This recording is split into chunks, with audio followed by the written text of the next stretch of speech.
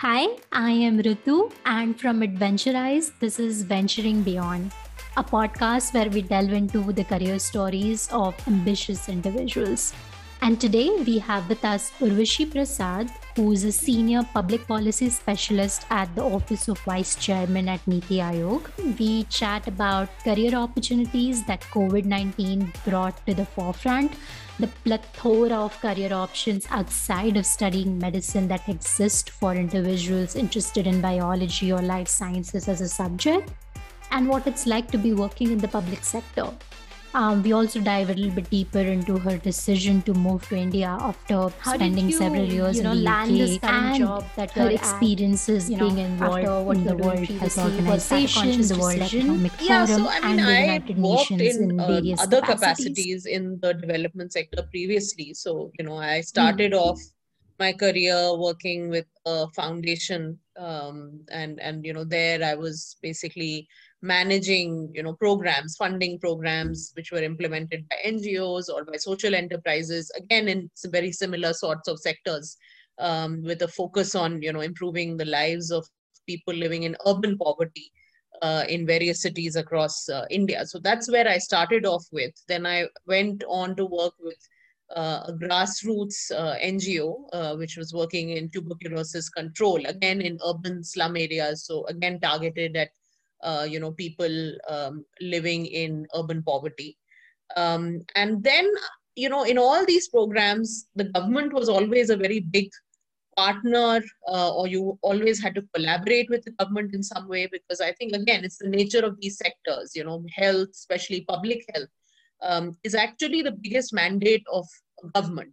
Any government around the world, areas like health, education, nutrition, governments do have a very big role to play, because markets often fail in many of these areas. That's the very nature of how they are, and so governments have a very, very big responsibility and a very big role to play. So that is what I was always clear about, that it depends on what stage I get to it. And I actually thought that by working in other organizations, getting more grassroots experience, actually made me better positioned to then come into a policy making role, because policy making is a very, very complex space. And I feel that unless you really appreciate the nuances of what goes on the ground, what different stakeholders feel, and you appreciate the challenges of implementing something in a real world setting. Because in our academics, in our education, we often learn about the perfect scenario. This is how ideally things should be. But policy making teaches you that things are rarely ideal. The real world is far from ideal. It's full of challenges, full of complexities. And yet how do you push forward a certain agenda that you believe is truly good and truly impactful? So I think that comes with a certain amount of experience. It comes with a certain amount of maturity. It comes with a certain amount of interaction with a wide range of stakeholders. And also it brings you humility to know what you can and what you cannot do, and in what sort of time frame.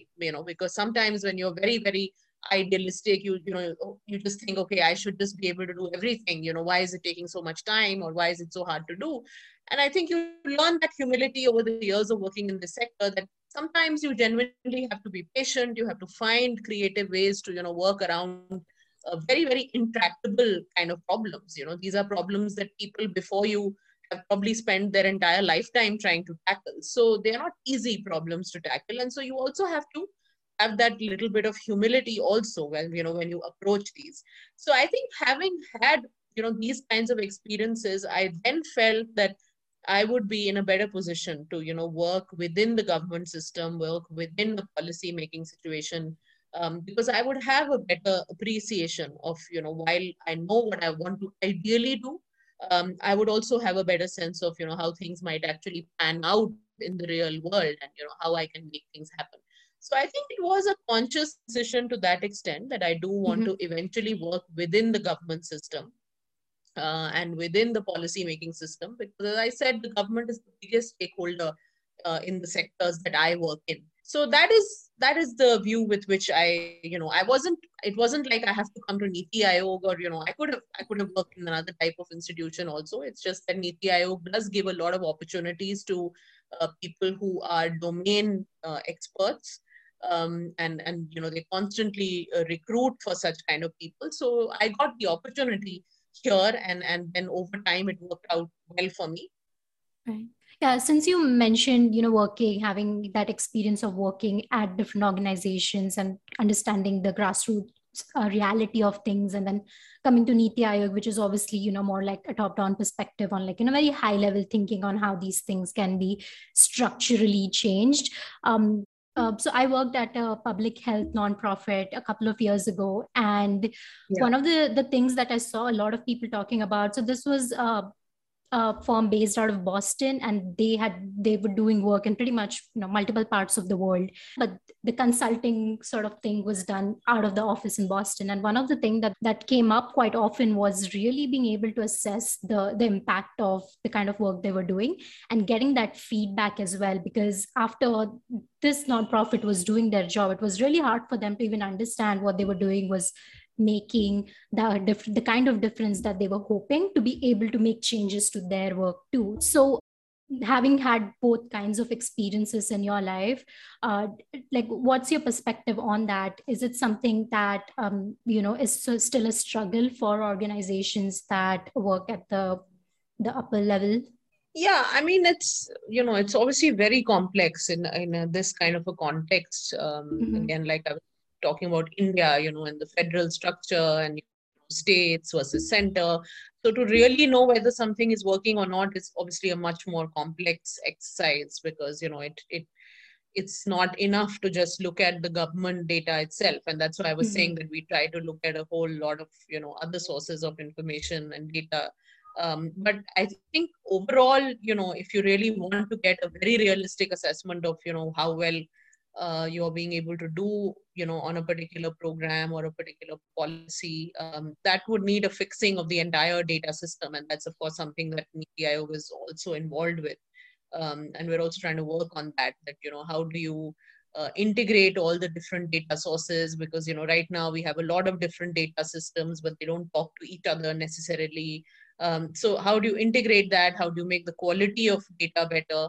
But I think it's most important that all the stakeholders, right from top to bottom, understand what is the value of doing something like this. And I think that is equally important, because a lot of the times, when you see programs being implemented at the grassroots level, and there's a health worker or somebody else who has to input certain data, a lot of the times they're not even sure themselves that, why exactly are we doing this, or what is it going to be used for? How is it going to benefit us? How is it going to benefit the program?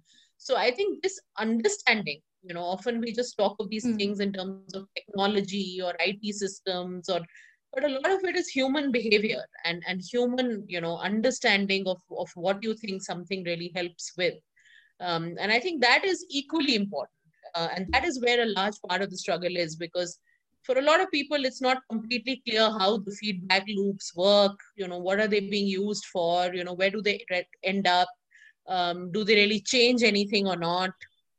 So I think those are also the kinds of things that need to be addressed, before you can get a very sort of accurate answer to this question of, whether it's working or it's not working. But in the absence of that, of course, you keep doing, the kinds of things that I was mentioning earlier. You do try to, keep assessing as much as you can. What is your impact? What is your, sort of effectiveness in the real world of anything that you're doing? But I think to make it much better and to make it much sharper, you need to address these sort of fundamental issues. So I think that's the direction that we need to go towards, and at least some steps are being taken. But again, as I said, with the kind of scale we have here, it's not about one institution or one set of people, or just one government. It has to be a very, very collaborative effort across the country. So I think that's going to take a lot Mm-hmm. of time, obviously, sort of get to that ideal scenario. Right, absolutely.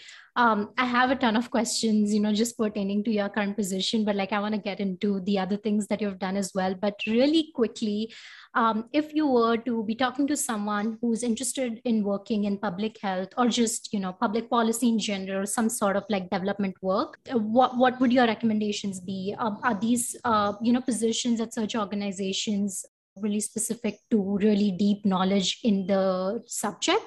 Or could like an entry level person start off a career in these organizations? No, I think there's opportunities available at different levels. So Mm-hmm. even for a relatively, entry level person, somebody maybe who's just done their masters, has maybe a couple of years of work experience. So even people, I mean, the specific requirements obviously vary, Mm-hmm. and that is advertised and put out on the website, etc. But there are roles for entry level people as well. So I think at that stage, if you want to like get sort of a very sort of high level overview, you just want to like do a little bit of research into some of these areas, get some sort of exposure, then I think those positions could be interesting for somebody like that. But I think then eventually there's also positions progressively for people who have much deeper experience and domain knowledge. And so I think Niti Aayog, of course, has a lot of these positions, and that's why I said it becomes often a very obvious choice for somebody who's wanting to work in the government and yet is coming in from the outside, is not a civil servant or a bureaucrat. But there's also positions that a lot of state governments advertise, and Mm-hmm. I think some of those could be very interesting also, because state governments, as I said, in India are really the ones who are on the ground, and they are the ones who are really sort of implementing the programs. And so if you do want a much sort of a closer experience to a program on the ground and what really goes on, and what are the kinds of challenges and you know opportunities there, then I think you should, it's also worth looking at state government positions. And these are also often advertised like publicly, and you can apply, and the process is usually quite open and transparent. So I think, Mm-hmm. and there's also like government think tanks, other types of government think tanks as well, which might be more focused on either financing, there's public financing, or certain other types of areas that people might be interested in. That's my expectation, that there will be more and more roles for people who want to come in as professionals, or who want to come in as sectoral domain experts, as opposed to people who want to like necessarily stay in the government or make a career of it for their lifetimes. I think there'll be much more flexibility for people to come in, work for a few years, go out, maybe do something else, maybe come back to the government at a more senior position or at a different Mm-hmm. position. So I think that's generally going to be the direction in which things will go. And keeping in mind that we have last like 10 minutes left for this, I kind of wanted to switch gears towards your early life and your childhood. You obviously did your bachelor's, master's, and MPhil in the UK, and I think you worked there for a few years as well. So I was wondering, what were your early years like? Did you always know you wanted to work in the development sector? How did you figure that out? And also really quickly, what made you come back to India after living in the UK for so many years? Yeah, so I did my schooling, of course, mostly in India. I did spend a year in Vienna, in Austria, but apart from that, most of my schooling was in India. And when I was at school, I used to really like studying biology, and I think that was mostly because we had the best teacher for biology. It just goes to show that teachers really have a very big role to play in shaping your interests and shaping your path. And so it's a subject I just took to very, very naturally, and I found it really fascinating. So that is why I thought I do want to study it in a much more deeper level, because at that time when I was finishing school in India, most of the undergrad options we had were like pure biology. So you could either do zoology or you could do botany.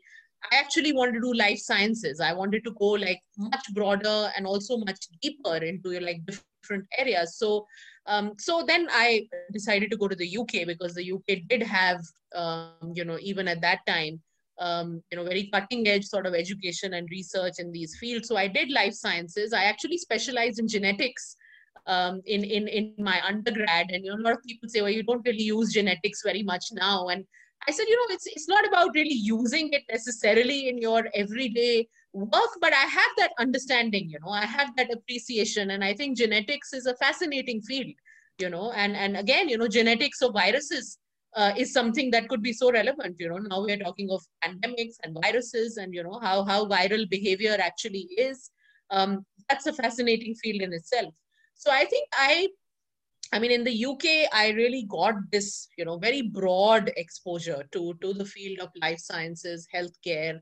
But it was always very clear that I wanted to apply this to, really improve people's lives in a very, very tangible sense. So, one route I could have taken was to go down the more scientific route. I could have, gone down the sort of laboratory research and science. And the other is to actually work in healthcare, in public health, in health related programs, policies. And that's the route that I, thought that, I would like to take, because, I would be able to very directly, very quickly, very tangibly, be able to see that impact in front of my eyes. And so I think that was very clear for me. And when you talk of healthcare, this is to your question that, what brought you back here. And I think growing up, you see a lot of inequity, and as I grow up in India, and I see that even today, and that inequity, I would say, has always been the biggest driver for me. That why is it that some of us don't need to even think twice, before going to a doctor or before going to a hospital? We can have the best of services at our disposal. Whereas there is so many people out there who cannot even get access to some of the most basic services, the most basic life-saving interventions. So I think the inequity is really acute. And I think in a country like India, which is so large, which got so much diversity, that inequity hits you even stronger. So I think I was always therefore very clear that I do want to bring this sort of world-class education, skills, and also networks. I think a big part of my UK education was my networks, my classmates, many of whom I'm still in touch with. I think I wanted to bring all of that back to India, and see what can I do here to make at least a small impact. As I said, that it's not that I think, or I'm arrogant enough to think I can change the whole landscape, or I can address all of healthcare inequity in India. I mean, obviously not, but to be able to make even a small dent, in this vast sort of ocean of problems. But I think I was always very clear that the inequity, in my own country is really what I want to make some amount of a difference to, and that's why I chose to come back here. Yeah, that's a beautiful answer. It's definitely a super noble intention that not a lot of us have, because again, it comes back to the lifestyle and the money you make and all those kinds of things. So that's definitely beautiful and amazing. I kind of wanted to switch gears and talk about, the kinds of things you've involved with the World Health Organizations, and also the World Economic Forum to a certain degree. What has your experience been like? And do you see a very clear difference between how these really humongous organizations function as opposed to how things work at the government level? Anything that stands out? Yeah, I mean, definitely. I think the bigger the organization, obviously there's a lot of bureaucracy there, and that is very similar to how governments also operate. I think any large organization, any very large organization has its own, bureaucracy, and you can sometimes get stuck in those systems and procedures, and all those kinds of things. So, but yes, there is a lot of inherent bureaucracy. Sometimes slowness, that I was referring to in the beginning. Things can just seem to move a little slower than what you might like, and the pace at which you might like to move. But I think they have their own benefits. I think the World Economic Forum, for instance, I've been part of their communities purely on a volunteering sort of basis, and part of a lot of the volunteering projects. In the case of, WEF, I have done mostly projects which are gender related. And because, that's also a personal passion of mine, apart from an area that I work on, I also feel very strongly about making sure girls have equal access to, education, they have access to a safe environment. So I have worked on, some of those projects in purely a voluntary capacity. And I think they have a certain convening power, these organizations. They're able to bring a lot of different kinds of stakeholders to the same table, to the same platform. So you get to build your networks.